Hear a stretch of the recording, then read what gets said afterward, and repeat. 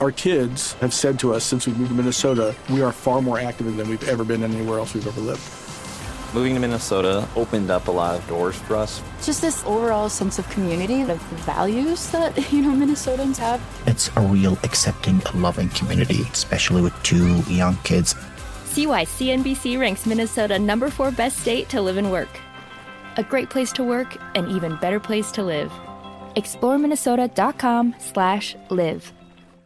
Childproofing people's homes is hard, but Duracell is making it just a bit simpler. Not only are they committed to educating parents, caregivers, and medical professionals about the importance of battery safety, they make the only lithium coin batteries with a non-toxic bitter coating to help discourage children from swallowing them. Duracell even features child-secure packaging designed to avoid accidental opening. Learn more at Duracell.com/powersafely. Available on 2032, 2025, and 2016 sizes. Welcome to Stuff You Should Know from HowStuffWorks.com.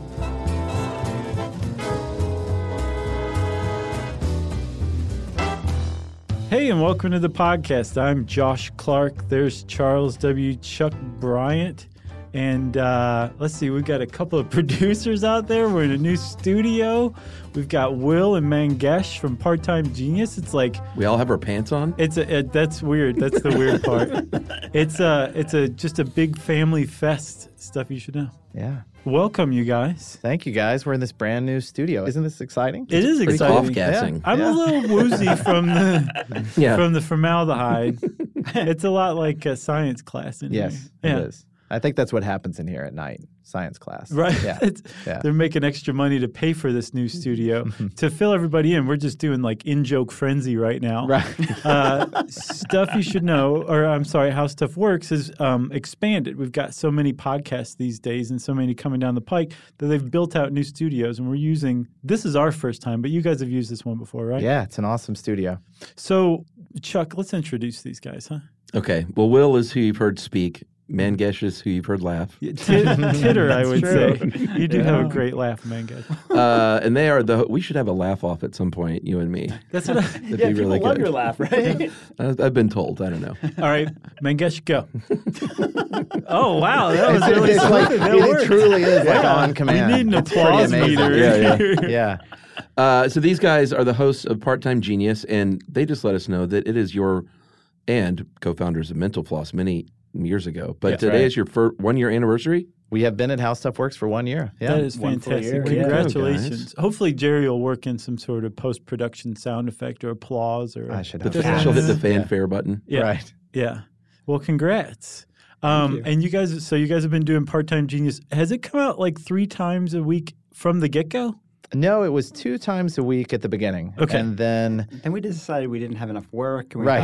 Why not That's add right. another to the mix? there was, it was around the time of the eclipse. And we thought, you know what, we should have done an eclipse episode. And let's just share some fun facts. And then the next week we were like, you know what? There'd been some really bad news, as there has been frequently recently. And so we thought, you know what, let's do an episode on 9 things to make you smile. And so most of our episodes are big questions where we ask a question like, will we ever be able to live without sleep or something like that? And so we decided to start throwing in these bonus episodes where we do 9 things about whatever it might be, facts about Mr. Rogers or houseplants. Houseplants, the usual. But they're still pretty robust episodes. They're like 20 minutes basically, right? Yeah. We got a So lot to 3 times a week. My hat is off to you. I'm also vaguely threatened by that because I'm worried that somebody's going to be like, why don't you guys put out 3 a week? Yeah, we rerun a classic. I don't know if that counts because it's not extra work. You know what I mean? So I'm a little nervous, but still, it's pretty awesome. We're just building up to get the classics. Wednesdays, Thursdays, and Fridays, right? That's right. So how did you guys end up at How Stuff Works? Because as Chuck said, you're the co-founders of Mental Floss. Like, I feel like that's worth saying a couple more times. Yeah. Mental Floss magazine. Yeah, like a site we used and still use a lot. Yep. Actually, we don't use it anymore now that you guys Yeah, have. did you? Yeah. That's not true. Dead to us. I emailed them about a bug. I found a bug where, like, if you went to go put the in the easy reader format or whatever on Firefox, it would bring up a different article. So I let them know. You and sent they them a let strongly Mental worded Floss message? know. I did. But I was like 1 degree separated from the dev team at Mental Floss. Yeah, Josh emailed me, and of course we reached out to them, and they were very much appreciative. Fixed it like that. Yeah. Oh, cool. It's a great team there. It's still obviously a great site, and we love all the crew at Mental Floss. And we were just excited about what's happening in the world of podcasting. We'd been big fans of you guys for a long time. Thank you. And just knowing how much is happening in this space, we were eager to try something new when we were approached about the idea of coming here. So. And we'd been doing Mental Floss. We've been talking about Mental Floss since we were 19. Yeah. You know, like it's been a long time. And we've done like so many fun projects, so many things, but by the end of it, we were just managing so many people, you know, and we weren't getting to do the creative stuff as much. Right. And at least that's how I felt. Yeah. And when we started thinking about podcasts, it just really felt like how Mental Floss started, where it was conversations and it felt like intimate. And the way you guys have built such an amazing community of people who care and are so invested. And somewhere along the way, I felt like, Mental Floss was such a massive site that I didn't know the readers anymore. There were too many. And somehow, even though podcasts are huge, like, you guys have millions and millions of listeners, like, they all feel like they know you. And we sort of missed that connection. The cat is truly in the cradle, guys. It's very sad. With the silver spoon. Well, I'm glad you guys are here. I know Chuck is too, so welcome. Welcome to the family after a year. Well, on our first day here, we talked about this previously, but like we went around the How Stuff Works offices. We met everyone. We were in these like meetings and stuff. Everyone went home early, and we're still, yeah, that's a staple. It's amazing. I mean, everyone works hard, but they also like get to spend time with their families, which is amazing. Yeah. And when we got in the elevator, we were like, where do they keep the jerks? You know, like there don't seem to be any in this company. It was just so nice. Did you say, are we the jerks? Well, yes. That's what I said, yeah. I was a little concerned. Oh, no. God, they needed jerks to hire us. We're here. At the jerks. Yeah, that's one of the really cool things. Like I think we differ from a lot of podcast companies in that way, in that we have all this great like talent on the roster, and we're also going out and developing cool stuff. Yeah. It's very cool. So enough about all this. Let's talk about the show some more. All right. You guys have like quizzes. Typically, you have lots of guests on. What are some of like the best questions that you've asked and some of the best guests that you've had so far? I mean, that's been one of the most fun parts about this is getting to reach out to experts in different things and even experts in areas that we didn't realize there were experts. You know, we got to talk to America's only certified water sommelier. I mean, we always hear about sommeliers in the world of wine and that there's an expert in the world of water that these fine restaurants reach out to and getting to hear the ins and outs of that. But it was Antarctica's poet in residence. Right. It was wonderful. He or she's not allowed to leave though, huh?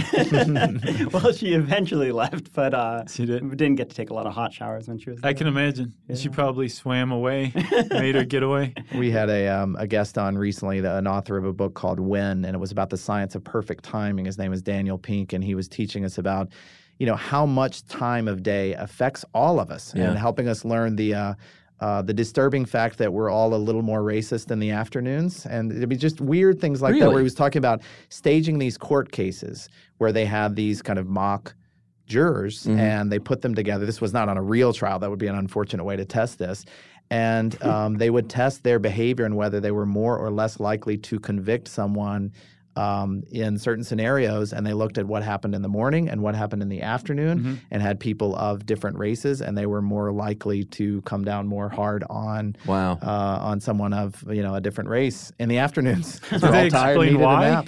Was there any idea why? It really does have to do with our body clocks, our circadian rhythms, and post-lunch grumpiness. It's honestly that's part of it. But the science of that perfect timing, and we learned, and we've changed our behavior around this. A different fact that came out of that one was that they've done a statistical analysis on teams that do more high-fiving and chest bumping, and it said head slapping. I'm not sure exactly what that is. Head slapping is just dangerous. Mango slaps my head before every episode, and they are actually shown to win more frequently. It might be because they're winning, so they're high-fiving. Like if you're losing, you're probably not high-fiving. That is a good point. But it's just a lot of fun to have these people on that have studied such fascinating things. We consider them the experts. We're not experts, but it's a selfish thing for us. We get to sit back and learn from people who know so much about so many interesting things. Yeah, we did a show on rudeness and whether there's a rudeness epidemic. And there's this guy, Danny Wallace, who wrote this great book.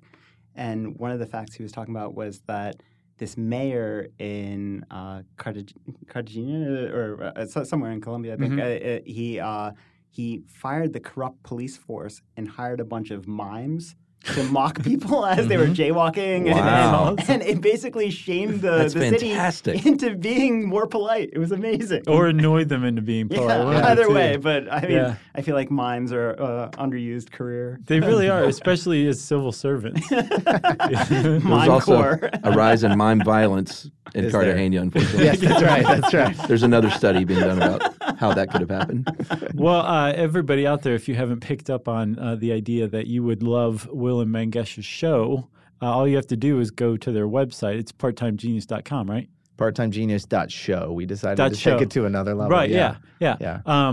That's really, really forward thinking of you, I think. Or .com wasn't available. Right, Either one of one, the two. Josh, but we were really thinking about it. Right, yeah. Parttimegenius.show. You got the podcast archives on there. So everybody go check it out. Yeah, or of course, iTunes or wherever you get your podcasts. That's right. Isn't that what we say?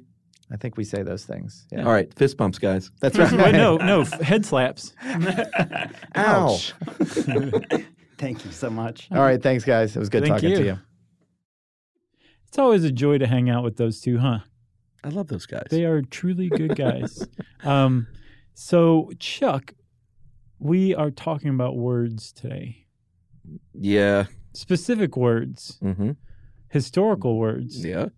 that people may or may not be using correctly, Correct. that people may or may not have really defined. Some of these instances, there's really no problem with them, but they're fun to talk about, right? Sure. It's that whole descriptivist, prescriptivist thing. You remember that whole thing we used to get into? Oh, boy. It's a trip down memory lane, isn't I it? think so. So, like, descriptivists are kind of like language is constantly evolving. Oh, sure, yeah. Let's go with the flow. Prescriptivists are like, no.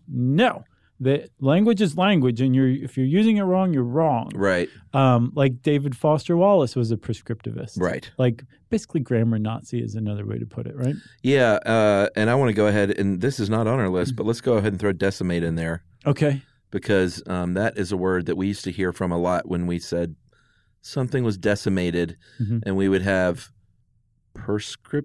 which one is the? Prescriptivist. Yes, email us and say, decimate means, deci is by 10. Mm-hmm. So reducing by 10% Right. is what it means, guys. Right. And eventually I just started writing people back and saying, the modern dictionary even says that it has now come to learn Mhm. decimate can just mean, Laid to waste. yeah, laid to waste, wiping out. Like this Bushmills decimated me last night. It reduced you by probably more than 10%. Right. It depends on how much Bushmills was involved. But anyway, that's always been a gripe for me. Like, even when it's officially changed its definition over time Right. and recognized as such, people will still get their hackles up. And I'm like, dude, it's usually a dude. Let's be honest. But that's a prescriptivist railing against it. Well, yeah, and it's also like, come on, man. Like, I'm sorry we're not using the 15th century usage of the word. Right. So, yeah, decimate. They got their tunic in a twist. Oh, no, tunics, technically. Right. So I guess this one is, I think this episode is kind of for the prescriptivists, if you think about it. I still don't know who's who. Prescriptivists are the ones who you're talking about. The What are we? prescriptivist pedant. Remember it that way. So we're not that. No. Okay. We're definitely, we go with that to each their own motto. Yeah, and this is, of course, another. We haven't done a top 10 in a while. No. But as everyone knows, our top 10s are never 10. No. And it kind of occurred to me that's usually because some of them we just think are dumb, and also because of time. Because Sure. the way we go, these things would be way over an hour long. We decimate the top 10 lists. Yeah. Actually, yeah. All right, so let's start, man. We're talking again. I don't know if we got this across yet or not, but we're talking about historic words that come from history that are either used wrong or not fully, not they don't really get across the original intent necessarily. Yeah. They've just kind of evolved over time, right? Right. And the first two kind of pair together quite well, like a nice wine and a shot of Bushmills, right? Oh God, I'm not even on a Bushmills kick. I don't know where this came from. That is a little I haven't weird. had Bushmills in a long time. Yeah, and it's not something you would normally shoot either, Oh yeah, or drop in a glass of Cabernet. right. Yeah, I think people shoot Bushmills. Yeah. Well, You know people who- probably shoot anything. You know who do? Hedonists. Very nice. Thank you. Very clever. So that's the first word is hedonism, right? Yeah. So most people think of the word hedonism as, and they do mention in this article that there is a nudist resort in Jamaica called hedonism, which I'd heard of. There's hedonism too. I think there's more than one. Well, there's a lot of nudists. A lot of Got nudists. a little crowded on the island. I remember when we did our nudist episode. Oh yeah. I ran across an article about like a swingers resort. I think it was hedonism. Yeah. And it was just like, it may have been a Men's Health article or BuzzFeed or something like that. But it was like, I went to a nudist swingers resort and basically never want to have sex again. I'm so grossed out with myself and humanity. Yeah. Yeah. Not to say that that's hedonism, because they may eventually be a sponsor one day. That's right. But hedonism is, most people throw that word around to equate with just the ultimate in like sexual / party debauchery. Debauchery is a great word for it. Drinking, fornicating, orgies, fine scented oils and silken linens. Right. Being completely ruined. Yeah. So that's basically what most people think of with hedonism. It's like giving into your every desire, especially carnal desires. Right. Even at great personal risk and without much foresight, right? Apparently that is not at all the case of what hedonism meant originally. But you can kind of see how it evolved over time. Sure. Because hedonism stems from the Greek word for pleasure. Yeah. Right? Hedonia. And the idea is that originally the hedonists, it was an umbrella school of philosophy. I think we kind of touched on it in our Stoicism episode. Yeah. But it was an umbrella philosophy that basically said there's two things in life that you need to pay attention to, and everything else falls into place if you are maximizing pleasure and avoiding pain. Yes. Those are the two things, pleasure and pain. Maximize one, minimize the other.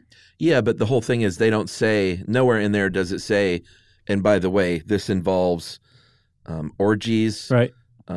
Charcuterie trays. Which is weird because we're talking the Greeks here. Well, sure. You know? Well, I mean, I'm sure hedonism, it also meant that, but it didn't exclusively mean that. Gotcha. You know what I'm saying? Yeah. So like it could also mean delights of the mind, intellectual pursuits. Right. Stuff like that. It even says altruism, which is, it's kind of funny to think about someone saying like, I bought groceries for my elderly neighbor and it was a purely hedonistic sensation came over me. So you're such a hedonist. But technically, back then, that could have been the way you might use that word. Yeah, and even more to the point, the hedonists said there's something you really want to pay attention to here. Yeah, you want to experience pleasure, but it is really easy for pleasure to turn into pain or degradation or addiction. And you have to bear this stuff in mind, or else you're going to pursue pleasure at your own expense, and then you're not doing it right. Right. There's actually this guy in I think the 18th century, Jeremy Bentham. I can't remember if he was at Cambridge or Oxford. We've talked about him before. 5 million emails. Surely we have. But he was a fellow or a don or whatever of philosophy at this university that's still around. And every year at one of their annual banquets, they bring his mummified head out and put it at the head of the table. I think on like a wax dummy. So he's dressed as himself, and they've got the guy's mummified head. That's how much of a revered philosopher he was. He came up with this thing called philosophic calculus. Okay. It's basically an equation. Sounds right up my alley. An equation, right. This is pretty dry, but the whole point is to pursue pleasure as much as possible and to avoid pain. And he said you have to consider things like the duration of the pleasurable event, the intensity, how certain it is, the fecundity. Like, is it going to spawn more pleasure afterward? The purity, will it actually devolve into pain? The extent of it, which means how many people are affected by it.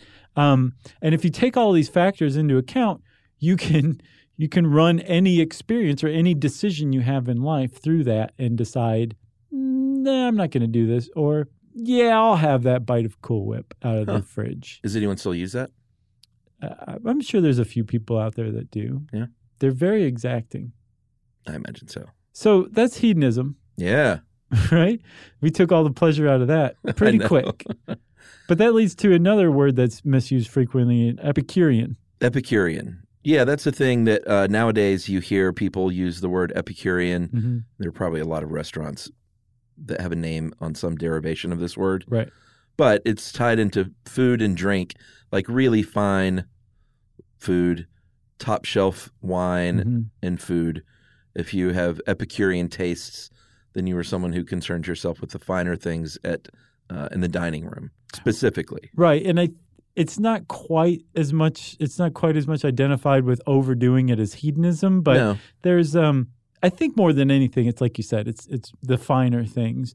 But you might overindulge here or there. Yeah, and if you use that word about yourself, then you are probably pretty obnoxious. Yeah. It's people like you who are needed at parties for other people to avoid. But the word, once again, from Greek, epicure, came from the philosopher Epicurus. Mm-hmm. And people, if you don't know much about the root of the word, you probably think that his whole deal was about food. Right. And that's not necessarily the case, but he was a hedonist, isn't that right? Yeah, he was like one of the great hedonistic thinkers, but in the ancient Greek sense of the word. Right. So his whole deal was ataraxia, which was inner tranquility, and that you should pursue pleasure by just being content rather than going off and getting like wasted or eating a bunch or something like that. Yeah. That if you did have desire, it was better to eliminate it than satisfy it. But if you did satisfy it, you should do it thoughtfully or mindfully. So really he was kind of the opposite of what people who consider themselves Epicureans were. Yeah, but also didn't he have a lot to say about following your own path when it comes to that? It's like it was very centered around the self. So yeah, good point. You do whatever's best for you in the moment and not necessarily what someone else thinks might be the best thing for you. Right. But again, the point is virtue, like value hedonism, like doing things that are actually good and that produce good rather than I'm going to shoot this heroin even though my significant other doesn't want me to. Yeah. That's not what it was about at all. It was moderation. You have to find what gives you pleasure in life rather than looking to other people, look inward to yourself.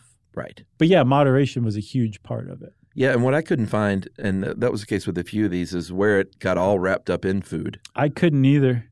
I think it was people like food. So it just sort of, yeah.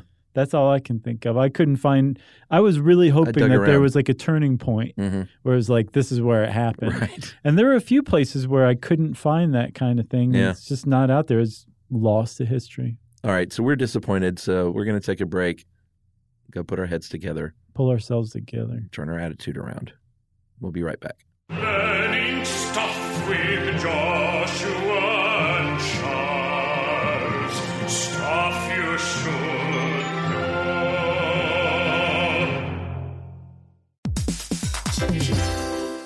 Hey everybody, we're here to tell you about Viator, a tool that you can use to plan and book travel experiences around the world. That's right. The Viator app and website make it easy to explore 300,000 plus travel experiences so you can discover what's out there no matter where you're traveling or what you're interested in. Yep, Viator can help you plan better travel experiences. 300,000 plus travel experiences to choose from means you can plan something that everyone you're traveling with will enjoy. That's right. You can also enjoy real traveler reviews to get insider information from people who've already been on the experience that you're considering. Plus, you get free cancellation that helps you plan for the unexpected. Yeah, and Viator offers 24/7 customer service, so you know you'll get support at any hour if things aren't going as planned. So download the Viator app now and use code Viator10 for 10% off your first booking in the app. Find the perfect travel experiences for you. Do more with Viator.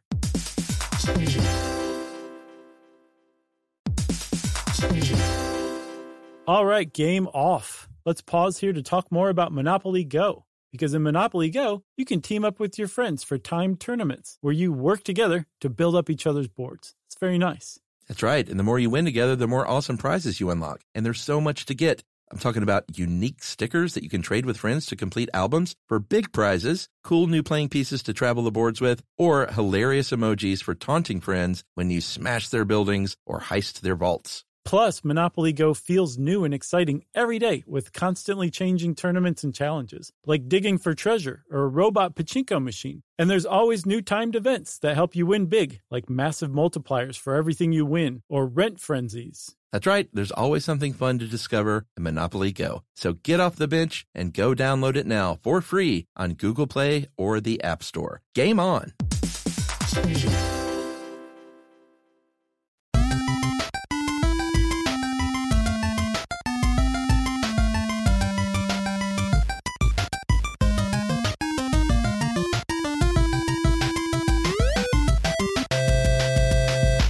All right, we're back. We're going to stick around in ancient Greece for a little while longer. Hey, why not? I mean, they've produced a lot of misused words. Yeah, I got frankincense all up in here. You like frankincense? I don't even know what it is. It's a resin-based incense. Yeah. I don't think. Have you smelled it? Sure, yeah. I mean, I was raised Catholic. Oh, is that a thing? You ever been to a Catholic mass? Nope. So they'll go through with like this big incense burner and just stink up the whole church with frankincense. I've seen that in movies. And that's what they're doing is burning frankincense, and it's actually pretty good smell. No, the only Catholic jams I've been involved in were sadly a couple. Well, wine tastings. No, a funeral, and a wedding or two, maybe. Maybe 4. Well, it seemed like 4. 4 weddings and. That was close. So cynic is the word. Did you already say that? No, I didn't. Okay. Cynic is the word. And this is one, I kind of like this word as we use it today because I try to abandon cynicism in my own life. And I'm pretty turned off by cynicism as a whole.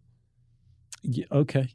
Which means in our usage is like a cynic to me is someone who's always suspicious of what's going on. Like, what's your angle? Like that person's doing something seemingly pure, but I'm cynical, so I wonder what that's all about. Right. That can't be true. I saw a great definition of cynicism in the modern usage. A cynic is a person whose faded belief or curdled trust had left him unfit for attachment to others. Whoa. That's a deep cynic definition. Yeah, that's pretty heavy. But yeah, it can be a little lighter than that. It could just be somebody who's not willing to just kind of go with the flow and take things at face value and be happy about things. Trust other people. Yeah, trust I think has a lot to do with it. Right, agreed.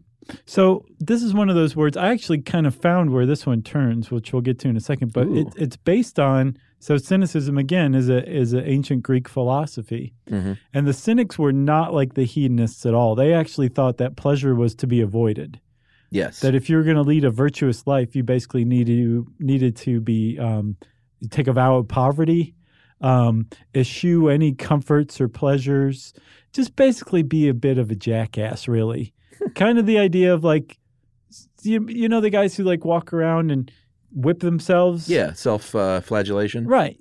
That would have been a very cynical thing to do in the original sense of the term. Yeah, and our own article brings up this guy. Apparently he was a pretty notable cynic. Diogenes? I think Diogenes. Diogenes of Sinope? I don't know if it's Sinope or Sinope. I bet it's Sinope. Okay, we'll go with that. It sounds nice. So Diogenesis of Schenectady. Right. Dianetics of L. Ron Hubbard. He was one of these guys that would, and the example they use in here, he would go barefoot in the cold weather, right, just to like acclimate his body. And his friends would just watch with their arms crossed and shake their head like, what? But he would also bark at them, right, and say that you need to be doing this stuff, like you and your luxurious things. Right. You need to be more like me. You like that wine? You're a loser for drinking that wine. You're a loser for enjoying it. That was his thing. Yeah, you should be a cynic. Right. And he was definitely not one of those go along and get along types, right? Doesn't sound like it. So maybe that is a little bit where it evolved from. He certainly seems to have taken cynicism to the extreme. One of the legends of cynicism is that he was at a banquet once, and he was, I think, kind of telling everybody what jerks they were for enjoying themselves. Yeah. No idea who invited this guy. Yeah, what a buzzkill. But they threw bones at him like he was a dog. Mm-hmm. Like, here, eat these bones, enjoy yourself for once. Maybe they were saying, I'm just paraphrasing. Yeah. But he said, all right, I'll show you what I think of your bones, and he peed on them, which this whole thing is just taken like a violent, weird turn. Violent? And we still haven't gotten to the root of where cynicism came to be understood as how we use it today. So do you know? The best I could find was that it lies in the 18th century with Rousseau, who was a critic of the Enlightenment, who was, from what I understand, the embodiment of modern cynicism. He couldn't just trust that the Enlightenment and rationalism were the way to go and that it led to good things. He was a huge, vociferous critic of the Enlightenment, and I think was either self-labeled a cynic or labeled a cynic, and that was the modern use of the word. Haven't seen it everywhere, but that's the closest I've found. Man, ancient Greece. How'd you like to hang around there for like a week? I don't know that I would. It just seems like such a crazy time. Yeah. And that all these deep thinkers and philosophers, and then, hey, let's go put these 14 people in a room with some farm animals and some feathers and see what kind of party we can have. Yeah. I mean, I guess I want to take that back. If I ever got the opportunity to travel anywhere in time for a week. Since I mentioned the farm animals, you were like, wait, come to think of it. I hadn't thought about the farm animals before. It just seems like a really crazy time in our history. For sure. Man. Almost like it's like it took place on a different planet. Yeah. You might as well have been like, ancient Greece was on Pluto, actually. Yeah, but so many things. I mean, and that's not even thinking about like the arts and sciences and mathematics. It's just like, what a weird, amazing time. Yeah. So we're gonna we're gonna fast forward a little bit in history. Okay. So far, we've generally been hanging out in the 4th, 3rd, 2nd century. Sure. BCE. Give or take a few hundred years. Now we're gonna go to the 19th century, right? We're gonna go to the antebellum South. Yes. Which is where, surprisingly, the term cakewalk came from. Yeah, and this was. Remember when we used to blog? Yes. This is a blog post. I don't need to tell you that because you wrote it. Yeah. And then sent it to me yesterday. Right. But I'm telling everyone else out there, we used to blog like everyone else did in the early 2000s. Yeah, we had a blog. And this is one of Josh's posts, and I had no idea. You didn't read the blog post that I wrote? Back then? Yeah. No, sorry. But this has weird racist roots. When you hear the term cakewalk, everyone uses it now to say something that's super easy to do. Absurdly easy. Yeah, it was a cakewalk. Like you just basically show up and you win the prize. It's a cakewalk. Right. It turns out that that's actually extremely denigrating to antebellum slaves in the 19th century because cakewalks used to be an actual thing. Yeah, this is distressing and weird to me. It really is. And especially that you can trace the evolution of the word for once. Yeah. All right. So here's what would happen on a plantation. And how often did this happen? I would guess it was annual. It seems like something like that. Mm-hmm. So let's just say once a year, every so often, at the plantation, the white folks would get together and they would throw a big ball like they would throw for themselves, but they would have the slaves play the part of the white people. And actually, it was a ball for the slaves. Yeah, but it wasn't, like, here, let me reward you with something nice. It's, hey, dress up as us, and we'll all sit back and laugh at how you think we are. Right. And you do your best impression of slave master. Right. And kind of entertain us. Right. In a mocking, jeering way. Right. Like, have you heard of, well, I know you have Saturnalia, which is like, a Greek, I believe it was Greek, maybe Roman festival where social conventions were turned upside down. Yeah. And the masters became the servants and the servants became the masters for like a day. And the whole point of this was culturally, socially, that it actually reinforced social norms. Because, yes, the slaves in Saturnalia and then the slaves at the cakewalk were mocking the social conventions that they had to live in the other 364 days a year. Yeah. But they were doing it within a socially prescribed framework that was really overseen by the people in charge. So yes, they were forced to do it. Well, they were allowed to do it, I think is the way, So it actually, in a really weird roundabout but very, very real way, reinforced the social norms that kept slavery afloat. Yeah, and I don't think we mentioned the reason cake comes into it to begin with is whichever couple in the cakewalk did the best job and was able to mimic the white people the best got a cake as a prize. Right.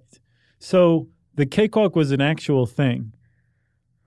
And the story actually continues on a little further, and it gets even worse, to tell you the truth.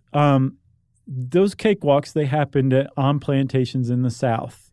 And so if you went to a cakewalk, you were probably one of a very few number of people, especially outside of the South, who had been to one of these things. But the minstrel shows that led to the vaudeville shows in the 19th century, they would actually very frequently perform a cakewalk. But the cakewalks they did were basically making a mockery of even the mockery that the slaves were undertaking, right? Yes. So at the very least, you could say of the cakewalks, that the real ones, the slaves were most likely, they meant the mockery that they were doing, right? Even though they were allowed to mock it, they still meant it. Uh-huh. The reason the minstrel shows were so horrible is that it was a cakewalk. It was a staged version of a cakewalk making fun of the cakewalks. So it even removed and robbed from the slaves that little bit of agency that the cakewalks gave them, because it was white minstrels in blackface. Right. And imitating white people.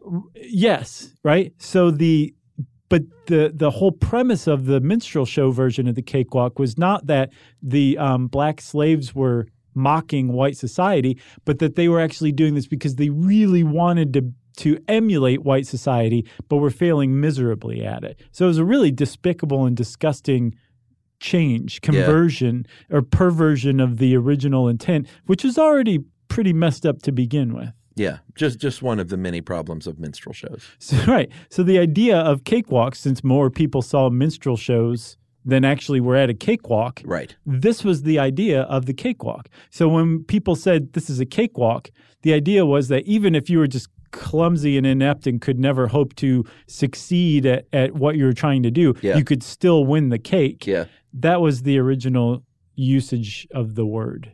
So what I can't gather is this a term now that like people just shouldn't use, or has it changed such that it's not like a genuinely offensive thing? I don't know. I don't think there's too many people out there that take offense to it, but I wonder if that's because a lot of people don't know what the origins of the word are.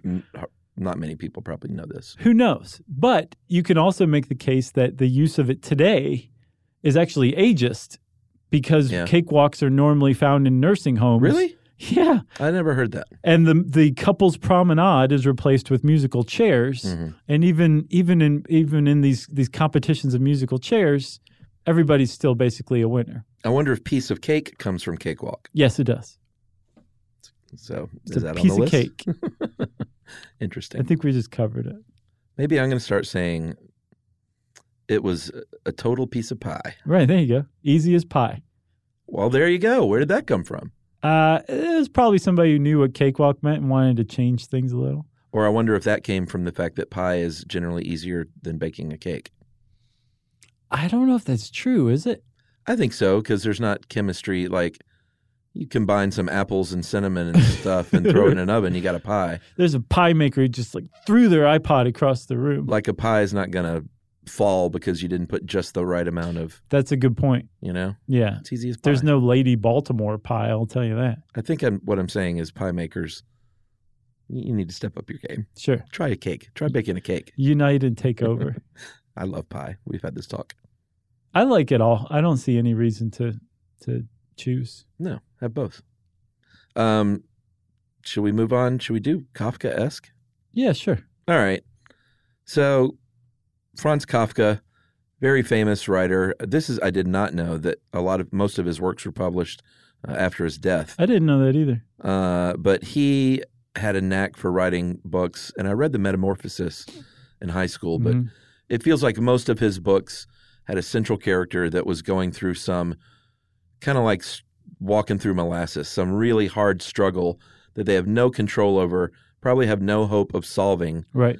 And a lot of times it was an allegory for an oppressive government. Yeah, almost always, right? So the person is being their forward progress of their life or whatever it is they're trying to do is either interrupted or being opposed by some faceless, immutable entity, typically in the form of like a government or an office or something like that. Yeah, like the movie, the Terry Gilliam movie, Brazil, is probably accurately described as Kafkaesque. I would guess that's absolutely right.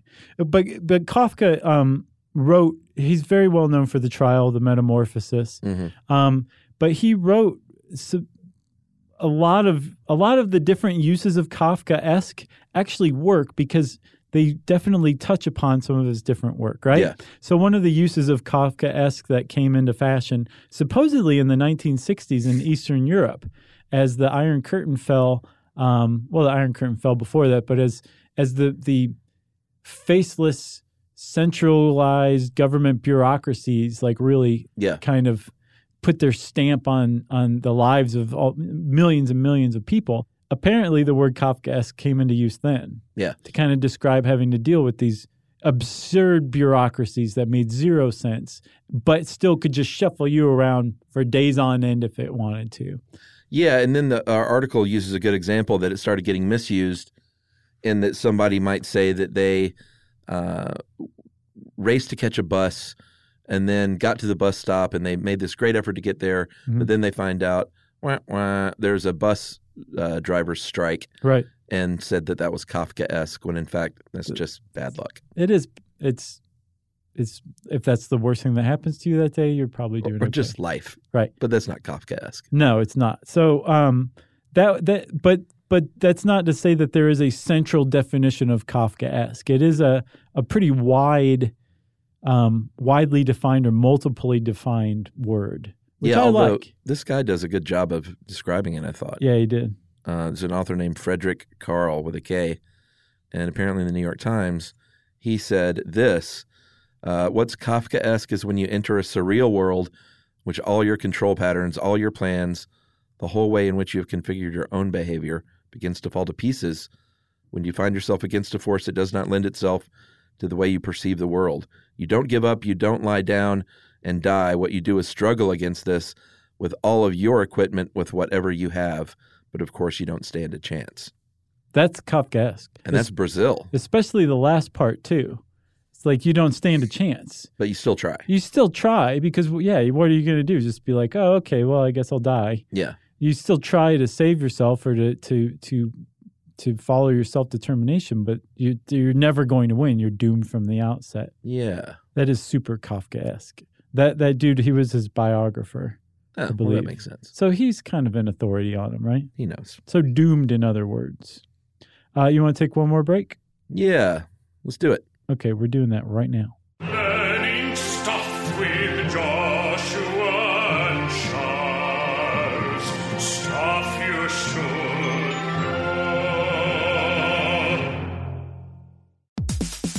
know. All right, game off. Let's pause here to talk more about Monopoly Go. Because in Monopoly Go, you can team up with your friends for timed tournaments where you work together to build up each other's boards. It's very nice.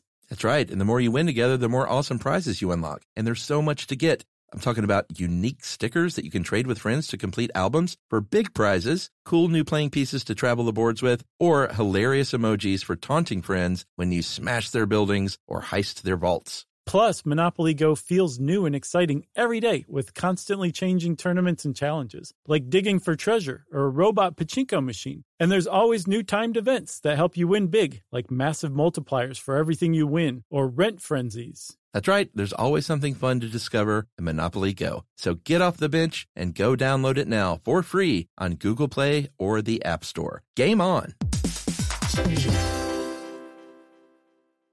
When you have health insurance, it's easy to think, I'm covered, no worries. Well, not so fast. Remember, your out-of-pocket costs are not covered by insurance. That can be a lot of money for your family. But how do you know you're not being overbilled? It's estimated that over 50% of medical bills contain errors. Unless you're a billing expert, how do you know your medical bills are accurate? HealthLock can help. HealthLock is a healthcare technology company that securely connects with your insurance. When your medical claims come in, HealthLock technology reviews the claim for errors like overbilling, wrong codes, and fraud. HealthLock makes it easy to find and fix hidden errors, so you pay only what you owe. You can even have HealthLock work on your behalf to get money back from select past bills. To date, HealthLock has helped its members save over $130 million. Bottom line, insurance alone isn't enough. To save, visit healthlock.com. Do it today before you see another healthcare provider. That's healthlock.com.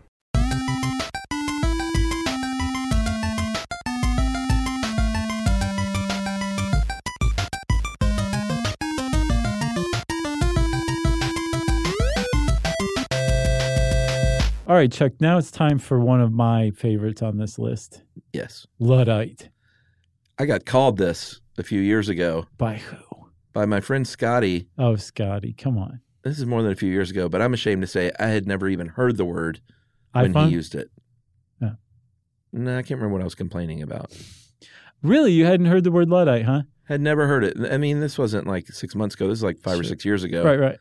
But he called me that. I think called me that, or maybe Emily. Did you go, what? I think I was like, well, I'm not a Luddite. And then I like raced over and looked it up or something. Nice. On my smartphone, probably. That's awesome.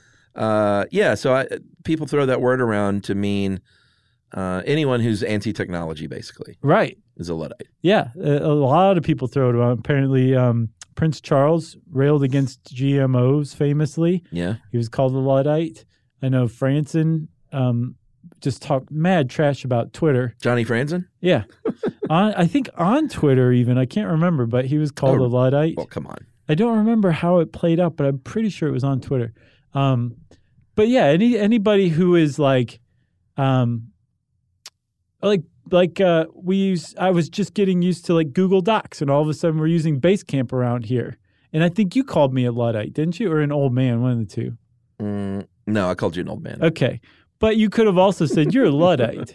The thing is this is one of those words that has evolved to basically mean the exact same thing as a technophobe, right? Somebody who's afraid of technology, either because they don't understand it or they're worried it's going to lead to the end of the world. Right. Whatever the reason, new technology makes you nervous. Correct. Right? That is such a generally accepted definition of this word that for all intents and purposes, it is the definition of Luddite. The thing is if you dig back in history, this is totally wrong. Yeah, Luddites were people from ancient Greece. Right. No, they weren't ancient. Who loved farm animals. They were from Nottinghamshire. I love that word. England, and they were weavers. So what was beginning to happen, and you can see how it got its roots here, is automated looms came around in the early 19th century during the Industrial Revolution, and they were like, wait a minute, this puts our jobs at risk, so we're not going to take it, like Twisted Sisters will eventually say. Right. We're not going to take it. And they would go like trash these looms. Yeah. And they named themselves, or they took the name, or they were named, I'm not sure how it panned out, but they were called Luddites because decades before, and I think 1779, a guy in the same area named Ned Ludd had trashed like a hosiery frame. Yeah. Yeah, Ned Ludd. Too many D's and too few other letters. Yeah, agreed. He trashed a hosiery frame and became kind of a hero, a working class hero for doing that. And the thing is you can get the idea that these people were afraid of these automated looms, and they were really afraid of technology. No, that has zero to do with it. Yes. It turns out that looms had been in use for hundreds of years already. This is not really new technology. Right. Which is a kind of an ironic thing about the whole thing. What they were it was class warfare is what they're engaged in, not anti-technology terrorism. Yeah, they wanted to keep their jobs. Right. There was a ban on trade unions, so they had let's say they had no choice. They felt like they had no choice rather than to go out and riot and trash these looms. Right. But they used all sorts of technology to do so.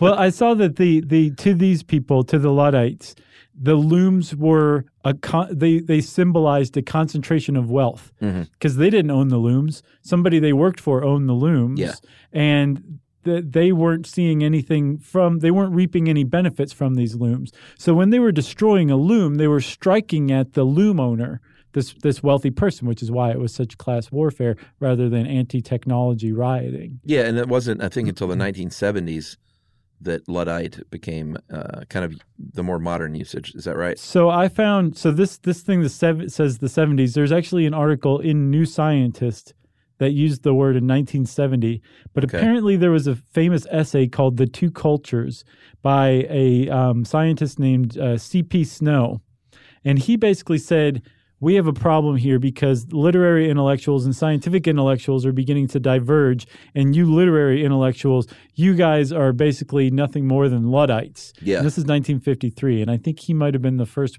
person to use it to mean technophobes. Oh, 53? 53. Wow. Or in this case, I think he was saying, like, you don't understand what the importance of the Industrial Revolution. So people sat on that for 17 years. Yep. And then New Science was like, the time is right. Let's bring it back. Yep. All right, that's a good one. I like that one. That's my favorite. These are kind of like, I think a few of these you could throw around at your next dinner party and either make people think you're interesting or that you're an obnoxious jerk. It depends on how you present it. Agreed. You know? Yeah. So what else we got here? I don't know. You want to do 2 or 1? Let's definitely do Nimrod. How about that? Nimrod. This one confuses me because of that Pixies song, Nimrod's Son. Oh, yeah. So Nimrod actually did marry his mother. He had a mother wife for a queen, but that's not what he was known for. No, there was a real Nimrod in the Bible, and Nimrod was, if you've ever heard of Noah from the Bible, this Noah was the great-grandfather of Nimrod. Right. So he had quite a pedigree. He was Ham's son. Ham. Yeah. We don't use that as a first name enough these days. Yeah, I hear it as a last name occasionally, but like John Ham. Yeah, with 2 M's. But you never hear like, hey, I'm Ham Johnson. Good to meet you. That would be a great name for a sportscaster or a weather person. Or Ham 2 Johnson. podcasters, the Hamcast with Ham Clark and Ham Bryant. That's not bad. That's good. That's our spinoff idea. And we threw around that word a lot in our ham radio podcast because they're called hams. Right. Maybe that's what our Hamcast could be about. How nice ham radio operators are. As well as bad comedy. Right. And then every once in a while we review a ham that we eat on air. Dude. You just figured it out. Look at that. I mean, you predicted Sharknado. All right. The Hamcast coming soon at iTunes or wherever you get your podcasts. So Nimrod is Ham's son. He is a biblical figure. He was very well known as the founder of Babylon. Yes. I didn't realize that. I'm not much of a Bible scholar myself. Really? No, not really. But he was the founder of Babylon, and one of the big features of Babylon was the Tower of Babel. Yes. This one I did know about.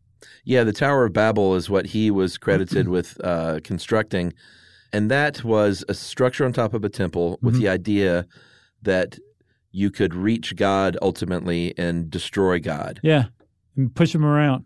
Yeah, so not a good thing for ancient Christians. No, so God was like, I can kind of see into the future, so I'm not going to let that happen. Yeah. And he goes, different languages, Shazam. And all of a sudden, the people who are building and constructing this Tower of Babel can no longer speak to one another because they all speak different languages. Yeah. And this is supposedly the origin story of different languages, foreign languages in the world. So everybody, since they couldn't really communicate with one another, went off their separate ways. And this is another one where they don't know for sure where it made the switch eventually to be like a dum-dum. But I think this Bugs Bunny, I think this holds water. It definitely has some legs. It tracks. Looney Tunes, Bugs Bunny, 1940s. Shout out to our friend Jessica. Oh, yeah. Whose grandfather was Noah. was Chuck Jones. That's right. The Creator great of Bugs Chuck Bunny. Jones. So Bugs Bunny in one of the Elmer Fudd episodes, who was a hunter, called him Nimrod in an episode. And I don't think we said Nimrod was known as a great hunter. Yeah. I guess that the irony was lost then. Right. Yeah, they're like, he was a hunter. I get it.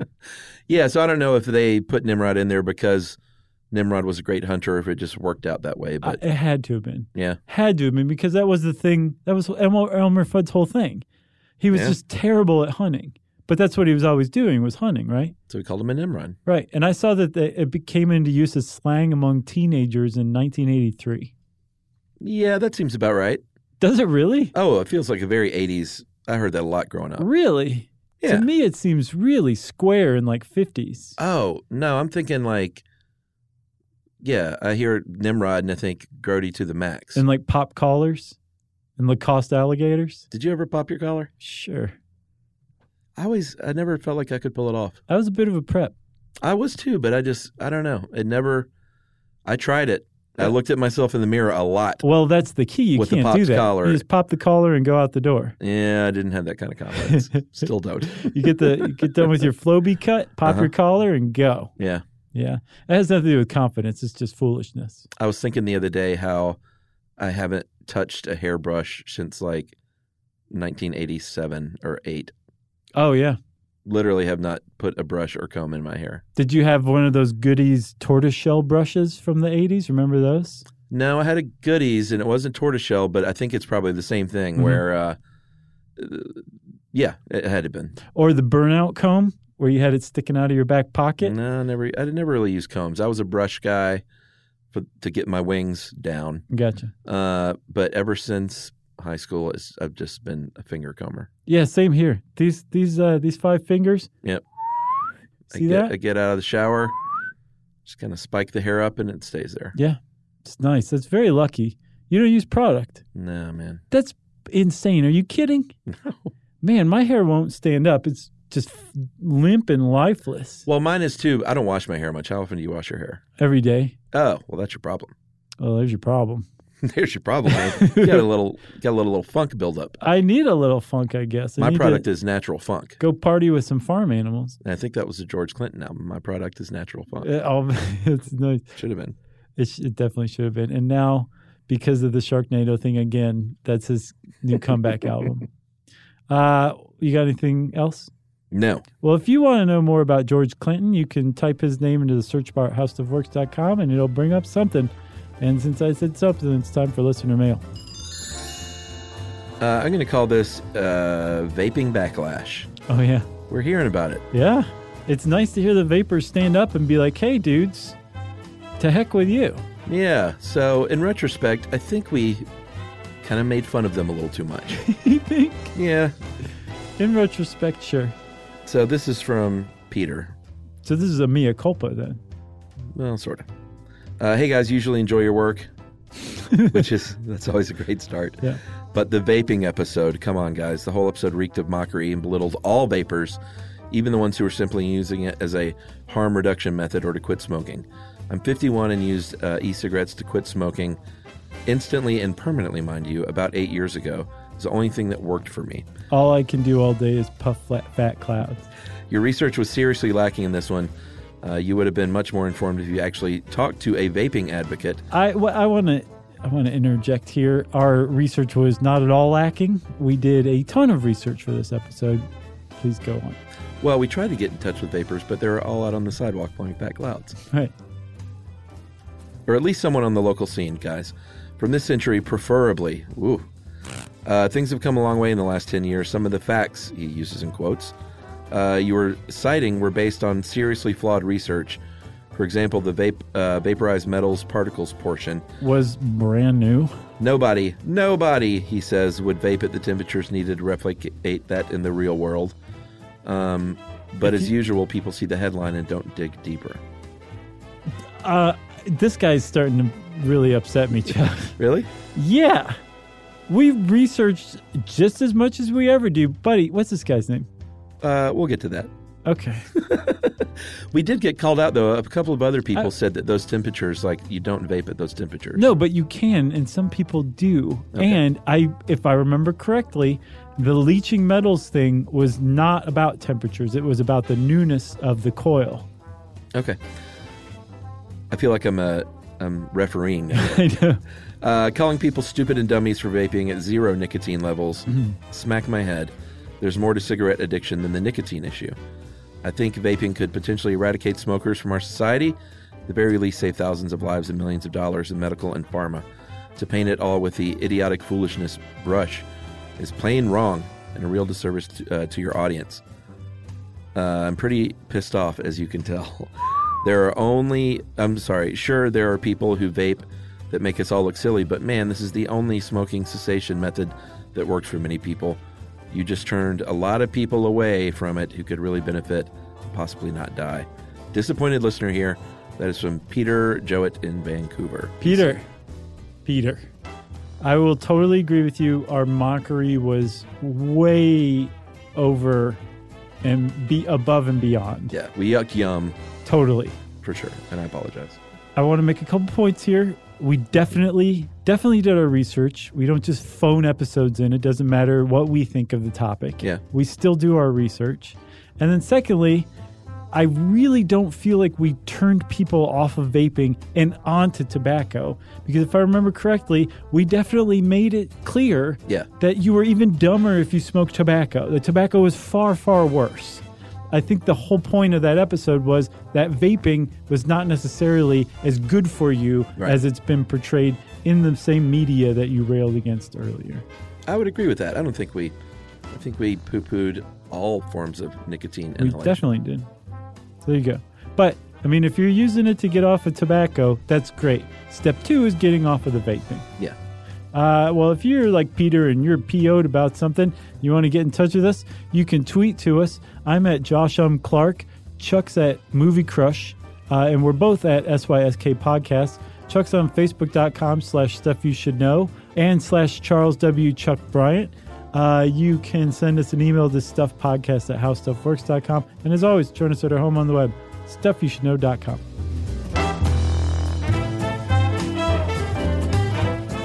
For more on this and thousands of other topics, visit howstuffworks.com.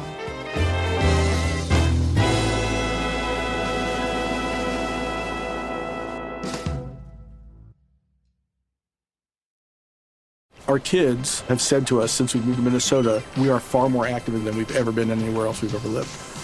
Moving to Minnesota opened up a lot of doors for us. Just this overall sense of community, the values that, Minnesotans have. It's a real accepting, loving community, especially with 2 young kids. See why CNBC ranks Minnesota number 4 best state to live and work. A great place to work, an even better place to live. ExploreMinnesota.com/live. Hey, if you haven't heard of Visible, well, now you have. They're the wireless carrier that's making wireless visible. It's in the name. Switch to Visible, the wireless company that makes wireless visible. Get a one-line plan with unlimited 5G data powered by Verizon as low as $25 a month, every month, taxes and fees included. Use promo code STUFF20 to receive $20 off your first month for listening to this podcast. Switch now at Visible.com. For data management practices and additional terms, visit Visible.com. The Visible monthly rate is $25 per month.